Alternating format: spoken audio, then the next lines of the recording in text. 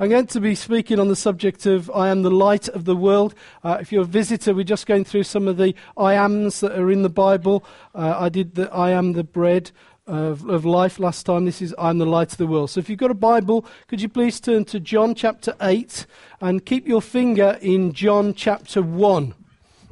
John chapter 8 and John chapter 1. John chapter 8 and verse 12. Again, Jesus spoke to them, saying, I am the light of the world. Whoever follows me will not walk in darkness, but will have the light of life. And then back to John chapter 1, verses 1 to 5. In the beginning was the Word, and the Word was with God, and the Word was God. He was in the beginning with God. All things were made through him, and without him was not anything made that was made. In him was life, and the life was the light of men. And the light shines in the darkness, and the darkness has not overcome it. As the feast ends and people are going around extinguishing the lights, Jesus suddenly speaks into darkness and proclaims himself to be the light of the world. Now, that would be a claim of cosmic significance because he's not just saying, I'm the light to you guys, Israel. He's saying, I am the light of the world. So in the darkness, that would have come just a little bit of a shock. But if you look back into the Old Testament, the subject of light is quite a rich symbol. God said, let there be light. Just clicked his fingers. So you can see the imagery of that. Suddenly, let there be light.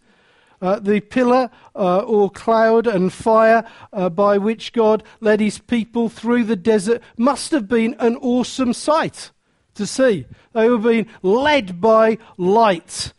And that would have frightened a few, if not me.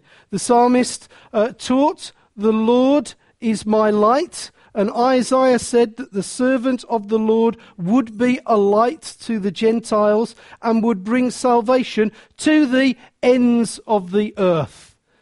Isaiah also said that God himself would be the people's light. The theme continues. Job talks about rebelling against the light. You can rebel against it. Proverbs said that light is a path to righteousness, and the glory of the Lord is depicted as light. So it's shot throughout the Old Testament. Commentators say this, that light is a symbol of truth, of new life, of goodness and blessing. And John introduces us to the light in John chapter 1, verses 4 and 5. He sort of introduces something that Jesus will say later. So what is the point of John chapter 1, verses 1 to 5? Well, I want to begin this morning with those verses. And I think that the best way that I can do this and probably help to make it the clearest is by doing it in reverse order. Sort of like, at the bottom going up. Here's what I see. Verse 5, John says, the light shines in the darkness, and the darkness has not overcome it. Some translations say, have not understood it. Don't particularly like that, but I prefer overcome it. But in one other place, John uses this Greek word. It's in John 12:35, in which he says, walk while you have the light, lest the darkness overcomes you. So while the light is here, darkness will not overcome it. But when the light goes, and the people of the light goes, then there will be this darkness. And this is what I would call the invincibility of the light, which is what I want to look at this morning. It's where I want to take you. I want to take you to see the invincibility of the light. It is not ever overcome. So you could label verse 5, which is, this is your moment, Phil, to think of a song, that light is triumphant over darkness. So your end song is the triumph thing, okay? Triumph theme. That's not herald, but light, okay? It's nothing to do with the triumph herald, okay? So why does darkness not overcome the light? How can we be sure that light will go on? How can we think, well, I'm not sure that this is going to work for me in this situation? Well, that's what 1 to 4 are all about. And that's what 1 to 4 are all written to answer. They give 3 reasons why the light will triumph over darkness. So let's focus for the moment on the conflict of light and dark, and then we'll look at the reasons, and then we'll go to the triumph herald. Okay, so here we go. Light triumphs over darkness. When John says in verse 5 that the light triumphs in the darkness, he means that the Word has become flesh. Jesus has come into a dark world and is the light to that world. John 8 verse 12, the one that we read, I am the light of the world. In John chapter 1 verses 9 to 11, it says the true light that enlightens everyone was coming into the world. He was in the world, and the world was made through him, yet the world knew him not. He came to his own home, and his people received him not. So the light that we're going to be looking at this morning is not sort of like this light switch thing. It is Jesus. He's the one that's spoken of, and he is the only one that can shine in the darkness. It's him that we put our attention on. It's him that makes darkness change. That's the way that it looks. Now, darkness is the world of evil and unbelief. It's the world of death. It's the world of judgment. This is the world that Jesus invades. John 3:19 says, this is the judgment. The light has come to the world. The people love darkness rather than light because their deeds were evil. So darkness is the power of evil and unbelief. And there's a clash that goes on. So this will make a tremendous difference to you and I, believe it or not.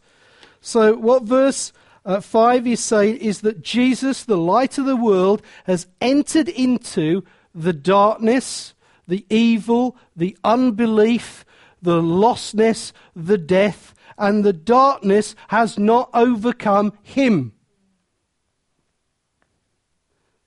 Now, that does make this tremendous difference to you, because in John chapter 12 verse 46 it says, I have come into the world as light, so whoever believes in me may not remain in darkness. That is both in regard to your salvation and in the way that you think in regard to this world. I've been plucked out of darkness, and I'm not going to be affected by this darkness any longer. So Christians, we've passed from darkness to light. John chapter 12 verse 36 says, while you have the light, believe in the light that you may become sons of the light. So when you believed, not only did you leave darkness, you entered the light, but actually you joined the family of the light. That's what you joined. You became sons of the light. You became sons of Jesus. You became children of the light. Paul says this, once you were in darkness, but now you are the light in the Lord. Walk, therefore, as children of light. That is a very important statement. You are in the light, now walk that way. You're not in the darkness, you're in the light, now walk. Walk that way. Now that means that we will change our thinking, which is what I want to come on to in regard to darkness in a second. The light will triumph, which means that Jesus will triumph, and all those who believe in him, the children of the light, will triumph. We will triumph because we are followers of the light. The light triumphs in the darkness. We are sons of the light. We will triumph. This is not vitriolic preaching, by the way. This is not sort of, the prosperity side. This is biblical stuff. The reason that we need to know that is that the way that this affects us is in our mind in regard to all sorts of different things. Because you will hear today in the UK that darkness is gaining ground. This is what the church sometimes preaches. And they will say it is gaining ground on numerous fronts. It's almost as if the church is becoming smaller and smaller and like this remnant thing that eventually Jesus will return and take back. No, that's not what is being said here. It actually said, no, Jesus will triumph, we will triumph because we are sons of the light. So the question is, darkness seems to be taking ground. Let me just read you where this affects us. When I was preparing this on Wednesday, I just went onto the BBC website. They've got some headlines, and I just nicked them. So I haven't made these up. I just take them off the BBC website. But this is how it affects us as Christians. I'd like you to also know that I would like to add on to this that on Wednesday night, we lost a 19-year-old girl. It just seems that darkness is triumphing over light. Here's some of the ones that are on the BBC website. Up to 6 shots are fired at police today as they come under attack in the Ardine area on a third night of violence in Belfast. Second one. Detectives are today hunting a brutal boyfriend who allegedly slashed open his former partner's face and stabbed her in her legs before casually walking away. The heroic officer shot in the face at close range by gunman Moat yesterday told how he had to play dead through his agony in order to save his own life. The British commander of a patrol base was yesterday executed as he slept in his bed by a renegade Afghan soldier. A father is being held by police after allegedly throwing his baby daughter into the path of a moving car. You think, wow. See, to all appearance, our world seems to be going down the pan, and evil and darkness seems to be pressing in. But is that the view that we should take and the Bible takes? Paul in Galatians talks about being delivered from the present age. Jesus prayed for us in John 17. He said, Father, don't take them out the world, but keep them from evil. The present evil age is the age of sin that has a grip on people's lives, has a grip on institutions of our society, and is encouraged by Satan, who has some limited power. In fact, in 2 Corinthians 4 verse 4, Paul says, the God of this age has blinded the minds of the unbelievers to keep them from what? Seeing the light of the gospel of the glory of Christ. But for those who trust in Jesus, a liberation has taken place. That liberation includes how we think and what we believe. Colossians 1:13 says this, God has delivered us from the dominion and darkness and transferred us into the kingdom of his Son. That's what has happened. We're going to come and look at it. But here it comes. I want to ask you what you are choosing to believe right now about your world. I want to ask you whether you agree that darkness is rising, evil is moving, Satan is active, demons are moving. And the reason that I want to ask you that question is that I believe it will affect everything that you do right now. It will affect your very being, because it changes the way that you think about God and the way that you think about truth. Let me try and explain some of this. It will affect your worship, because when you worship, you don't believe that what you worship will work for you. That it becomes just singing. We just sing for a while we go to church. But that stuff really doesn't work. It makes your thoughts in regard to the gospel. So you can issue leaflets, we can have front edge conferences, we can have Rupert in my absence preaching and seeing people saved. But in the end, which I'm not bitter at the moment, I'm all right. I'll get over it, it's okay. We were blessed in Stafford. Not as blessed, but we were blessed.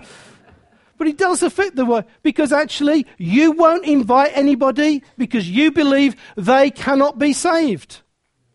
You ultimately believe in your mind that God will not triumph over this person. It means that how you distribute a leaflet, what you put in the paper, you just believe, no, the gospel can't work. It believes your perspective on the world. You think the world is horrible. Even though it says the earth is the Lord's. No, it's horrible. Well, what about that? No, it's horrible. So what you do is you live in a sort of closeted mentality. There's a street that you live in is horrible. The people that you work with, they're horrible. The people that you go to shop, they're horrible. Everybody's horrible. And there's you. And you've got like a CTV camera outside just watching all those horrible people that go past your door. It's true. It is absolutely true. So what do you say? You long for something where the horrible people are not. Let me find somewhere. And eventually you find somewhere like Coed Poeth. That must be where the non-horrible people are. Until you've lived there for 3 years and you think, there's some horrible people in Coed Poeth. And you begin to think like, so everything becomes horrible. You look at your television, and what your television does, it affects your demeanour. Now, I have to admit, I am an obsessive news watcher. It is my sin. I can watch it several times, just in case it might change. But you see, what we do is that what we have is and I've got relatives in my family that do this. They watch the news and they go, "Have you seen the mess that we are in?" And it's almost as if it's almost as if the news comes over and they wear it like a big coat. Afghanistan, that's a coat. That sort of stuff. Bombing over here, that's a coat. They read the news on with, that's a coat. And they're struggling through life, just like they're wearing it and wearing it and wearing it. And that's what happens. And every time they talk to you, they never talk to you about what God has done, what Jesus. Oh, it's the new. Have you seen? And you sort of go there and you sit there with them and you become depressed because all the things that they talk about is all the things that are going wrong. And at some time, and you're bursting, I must get out of this room. And it's just the way they are. You meet people at work like it, don't they? That's how they do it. It's almost as if I can just creep into this room without them seeing, they will not talk to me about this. Now, I want to just say this to you. This is me, and I'm going to stake my life on this truth. This is me. This is Nigel Lloyd. This is, as my wife would say, this is not the most positive person in the world. Okay? But I'm going to stake my life on this truth. John 1, verse 5. The light shines in the darkness. This is what I'm going to believe. And this is what I'm going to believe in worship, in evangelism, at work, wherever I am, in the church, with my neighbours. I'm going to believe this. I'm going to choose to believe this. That Jesus shines, the gospel shines, the church shines, and darkness can overcome it. I'm going to choose to believe this. But why? How can we be sure of the light's triumph? Well, I want to give you 3 reasons and 2 triumphs. Are you there yet, Phil? Have you got one? Oh, magnificent. Okay, so here's the one. How do we know? The light is the life of the Son of God. Verse 4, John chapter 1. In him was life, and the life was the light of men. What is in darkness? No life, death. What? How does death, life? This means that the light that shines in the darkness is the light of life. The life of the Son of God is the light of the world. His life is penetrating. It's him. He is alive. What is this stuff about resurrection and ascension all about? He is alive. It's his life. He puts into it. And the reason that the light will triumph over the darkness is that it is life and not death. It's a living light. And what does that mean? Well, if the life of the Son of God is the light that shines in the darkness, which is what verse says, I believe there's 4 things that we can say. That tricked you. You thought you got 3. There's just 4 things. Now, very brief. Firstly, the light of life has energy and power because the life of the Son has energy and power. He brings power to play on it. There's a power here that comes into it. It's his energy, his power. Think about the power that is at the fingertips of the Son of God. This is the Son of God. This is not just the things that you experience. Secondly, the light of life has purpose and motion. It's not static like a lamppost. Here it is, light, or a lighthouse, or whatever. It doesn't work like that. It plans, it moves, it shines here, it shines there. It's alive with life. I don't know if you've ever been like this. This is probably one for last week, which I'm not bitter about or angry or twisted or anything like that. But you can have people, can't you, and they are resistant and for some time, and suddenly the light just, it's almost as if, and you say it, don't you, the light came on. What is that? How does that work? How is that? It's because the light is alive. It just shines. You can see that in all sorts of different things. You can see suddenly impossible situations. God breaks through. Our own history here in Wales was a history of darkness, and suddenly the light decided that it would come into it. That's how it works. It just shines. Suddenly it's alive. The whole thing is alive. Thirdly, the light of life grows and it expands. That's the way the life of the Son of God is. His life, Psalm 36 verse 9, his life is the fountain of life. Do you love that phrase? Once the rays start coming out of this light, they extend further and further and further and further, and you can't stop them. There's an extraordinary situation which has been repeated time and time again, which you know, don't you? Because what happens is that so-and-so gets saved and they go and invite so-and-so and they bring their friend and they get saved and they bring their friend and so on. And it's almost as if the light just goes boom, boom, boom, boom, boom, out. It just can't stop. It sort of is the fountain of life. It's bursting out all over the place. It goes farther and farther. I have to say that I am an old, first generation New Frontiers pastor. So is Dave Simpkins. He's older than me. It just shows how young I was in the beginning.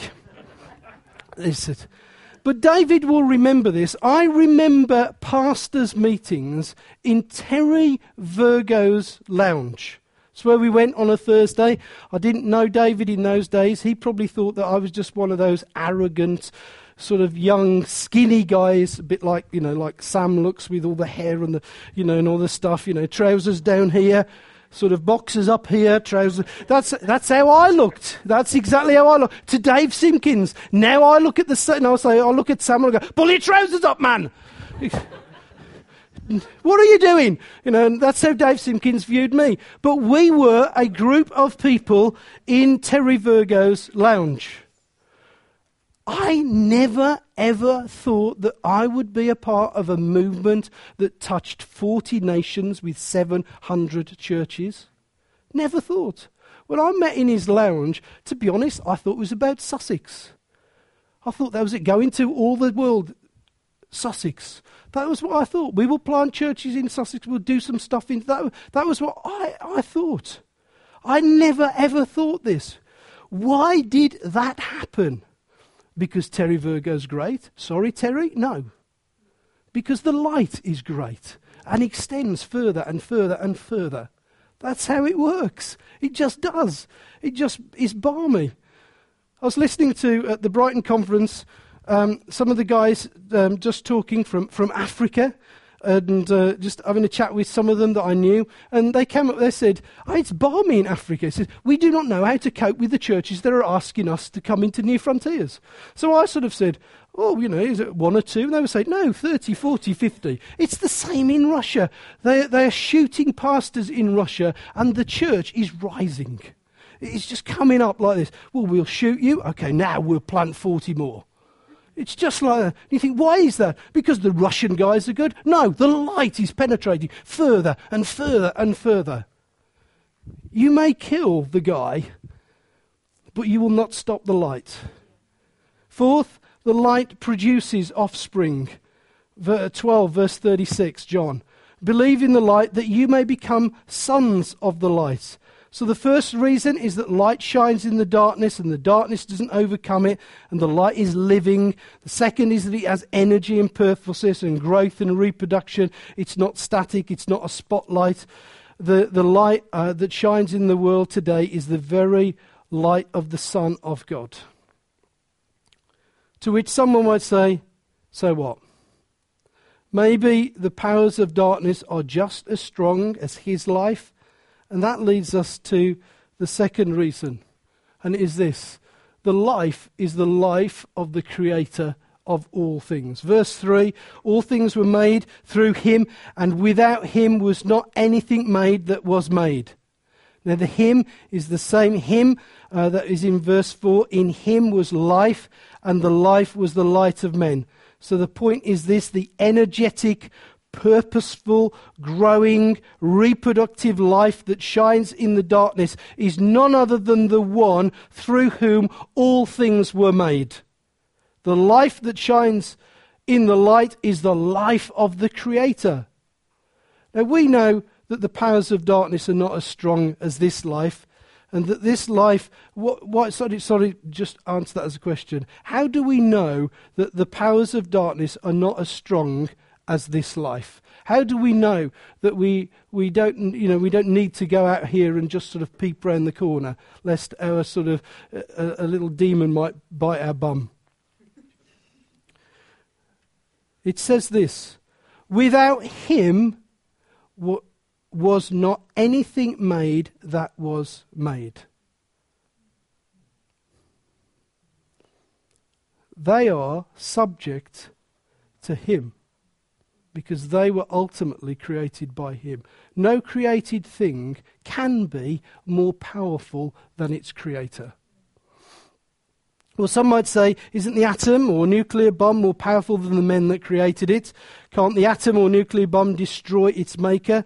The answer is that there is an infinite difference between, on one hand, the making of a bomb out of materials that exist already and which are controlled by the laws that are written, and on the other hand, creating something out of nothing, the very materials that the universe and the laws cannot control. Jesus can make something out of nothing. Evil can only make something out of something. Therefore, the Creator will always have the upper hand. He will triumph.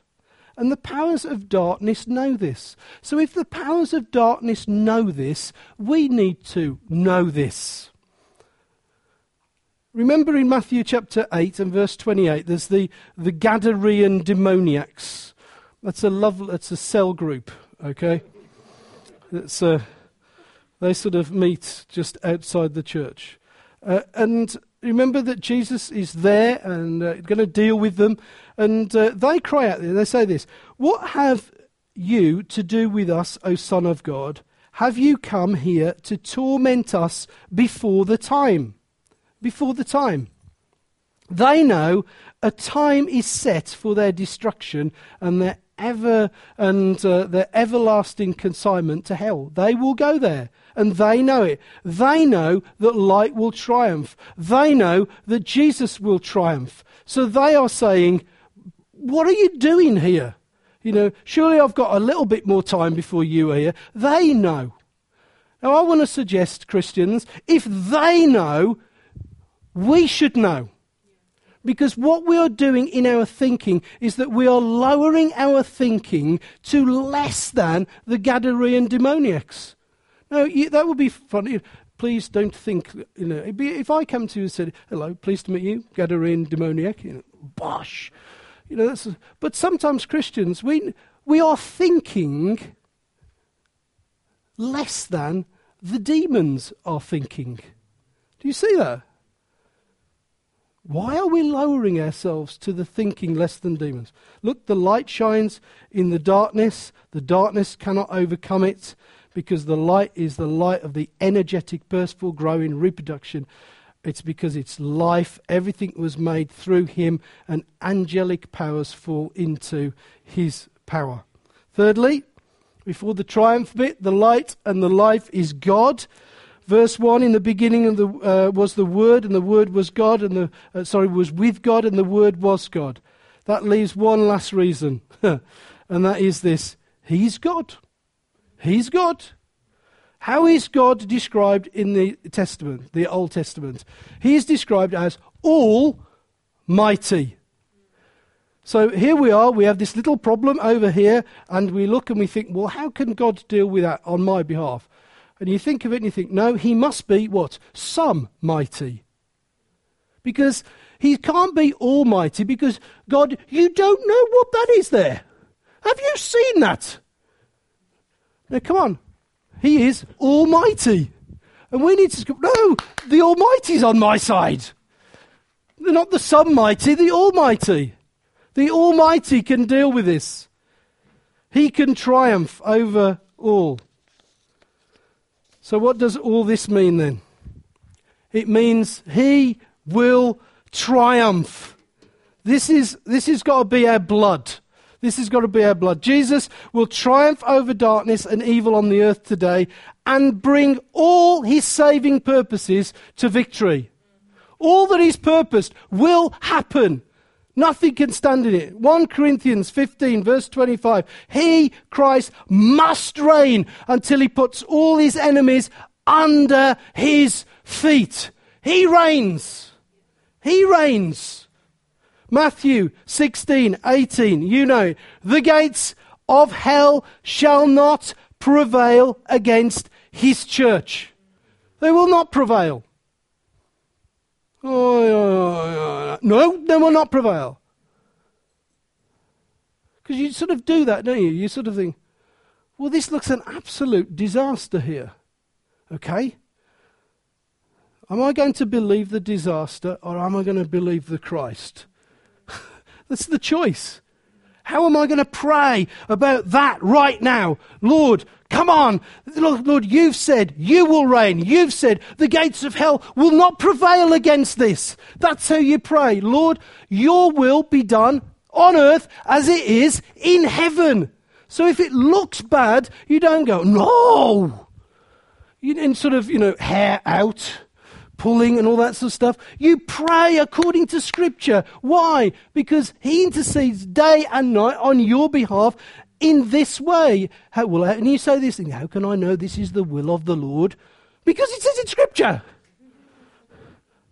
Just would, Lord, there's this mess over here, thy will be done.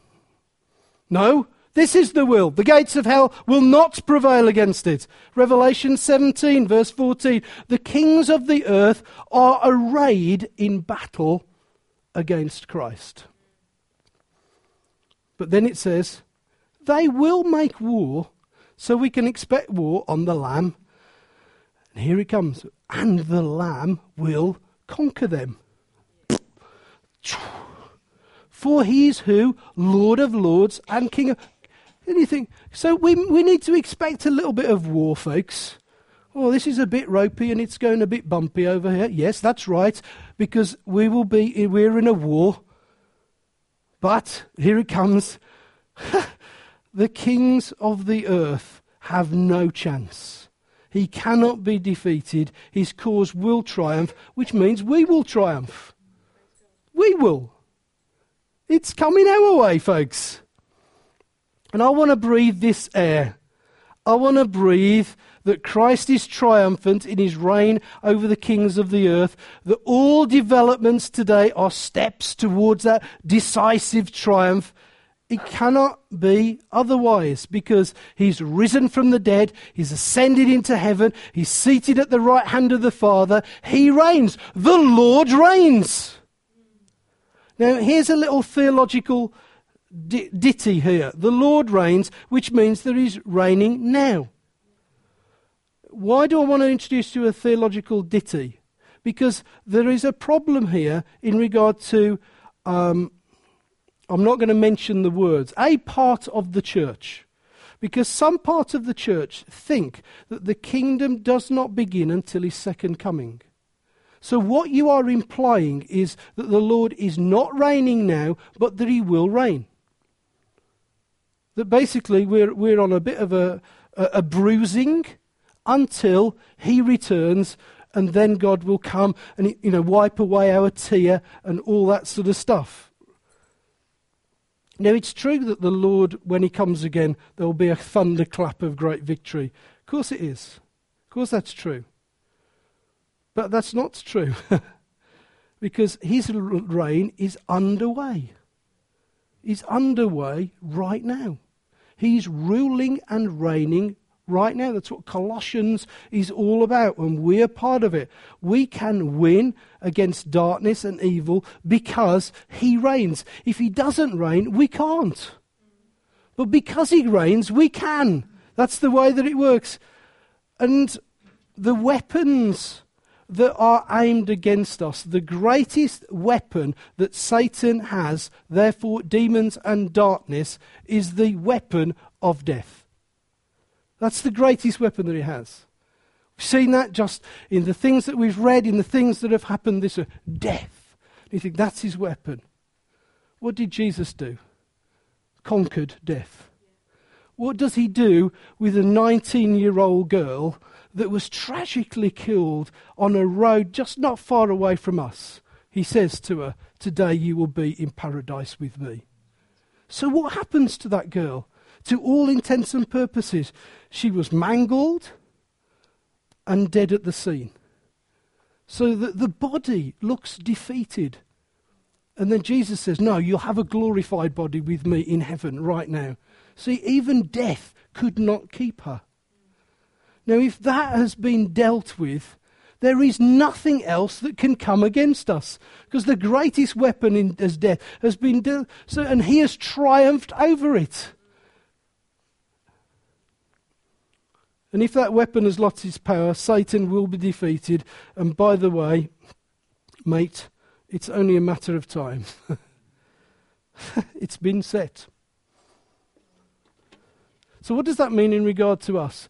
It means that God is ordering the world for the good of the church. It means that this is not our worst moment. This is our finest hour.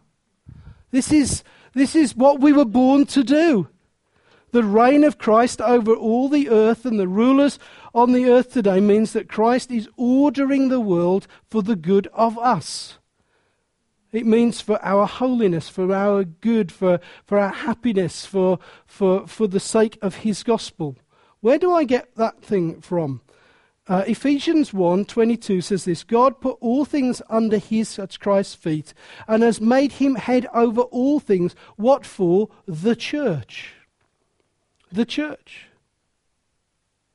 He reigns for the sake of the church. He is reigning so that he can invest in us. We are the expression of that investment. And this is an awesome thought, because it makes us think that we should utterly revolutionize the way that we look at the news. We say, no, this is an opportunity.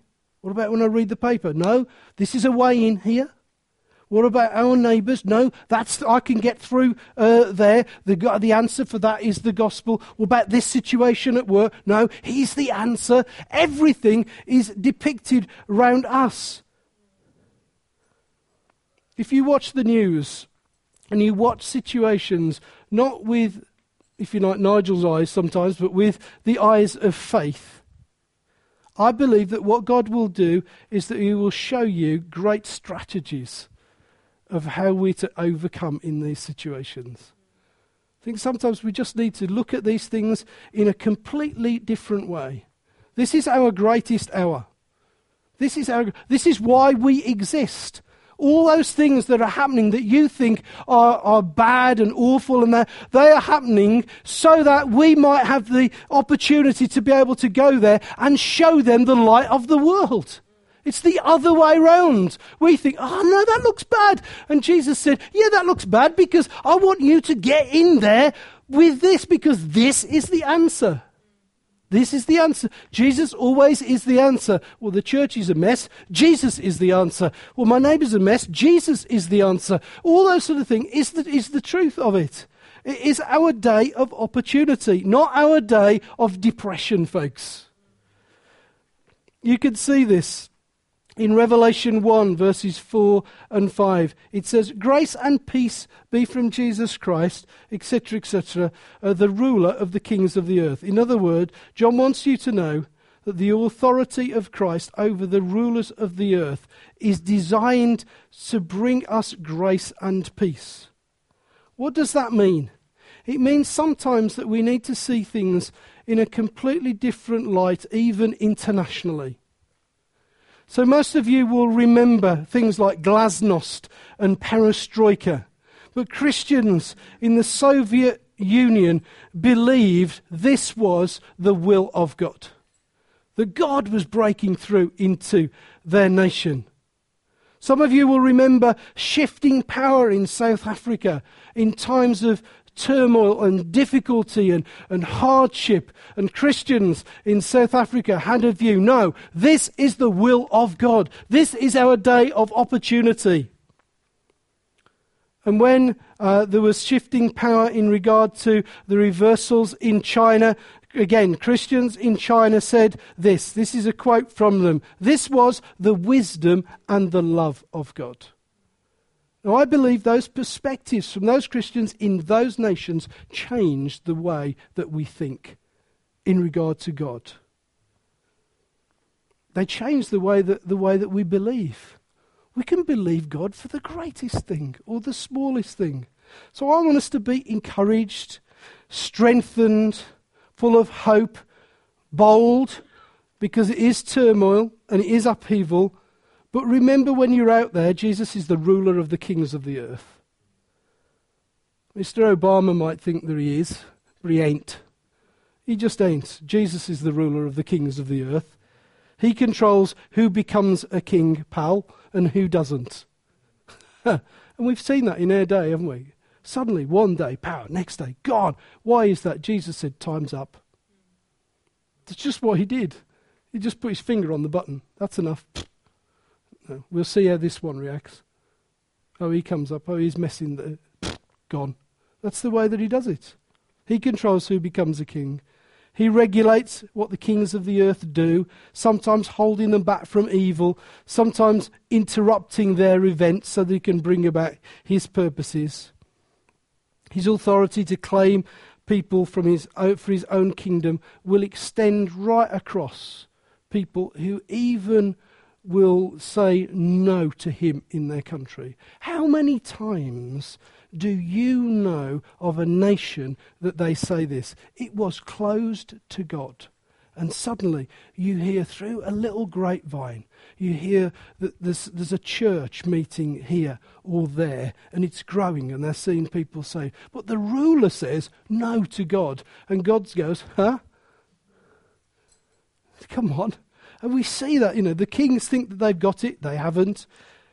It's his authority to bring his kingdom about into the nations of the earth. He will triumph. He'll bring his saving purposes to victory. We know that. And Jesus will order the world for the good of us. for the good of us. It is our day, folks. It is our day. We are not defeated. We are not a broken army. We are the army of God. And we need to stand as the army of God. We are his bride, his chosen bride. It's time for us to have a bit more backbone to us and believe what he can do. Jesus is the light of the world, and he's on our side. He's on our side. I had to play rugby at school. This is my final thing. We had 1 year football, 1 year rugby. And I was given the place of hooker, which is nothing to do with the lady on the streets, but it's a position in a rugby thing. It's at the front row. And in my day, you had a little guy and 2 massive guys. One of them was a guy called John Sawbridge, that sort of stuff. When you put the arms over them like that, my little legs used to do that. And we used to go into the scrum together. And when we stood there, because we had the 2 huge guys, big guys, that used to come up against us, we would play in the scrum like this. And the little guys on the other end would look at us and think like this. And I used to think, these are my mates. Get down. And it was ever so funny because you do this thing, anybody that plays rugby, is that you sort of wait for it, and then you hit them with everything you've got, which is all right for me because I'm just connected. It was the weight of Malcolm Winfindale, that was right. I remembered it. Malcolm Winfindale and John Sawbridge. And when they went down, we could knock a scrum out, they could, in one go. We could plough it and that sort of stuff. And very rarely did we lose it. My job was to do this. That was it. That was all I got to do. I'd got to kick the rugby ball behind it. And so they didn't used to do that touch business and all that they do now. They used to go scrum, down, and you hit them. And we would gone. Oh, we were treading on heads and all sorts of things in one great. And all I had to go was like that. And that's it. Do you know, in God, all we have to do is this. Why? Because we've got the big fella on our side. The big fella's on our side. We haven't got the squirty one, the last one in the line of the foot. Oh, no, don't have him. The big fella's on our side. The creator of heaven and earth is on our side.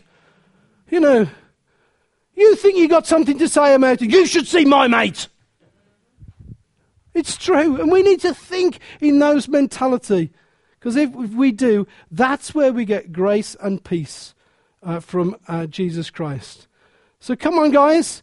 We're on the victory side because Jesus is the light of the world. And whoever follows me will not walk in darkness, but they will have the light of life. Amen? Shall we triumph a bit?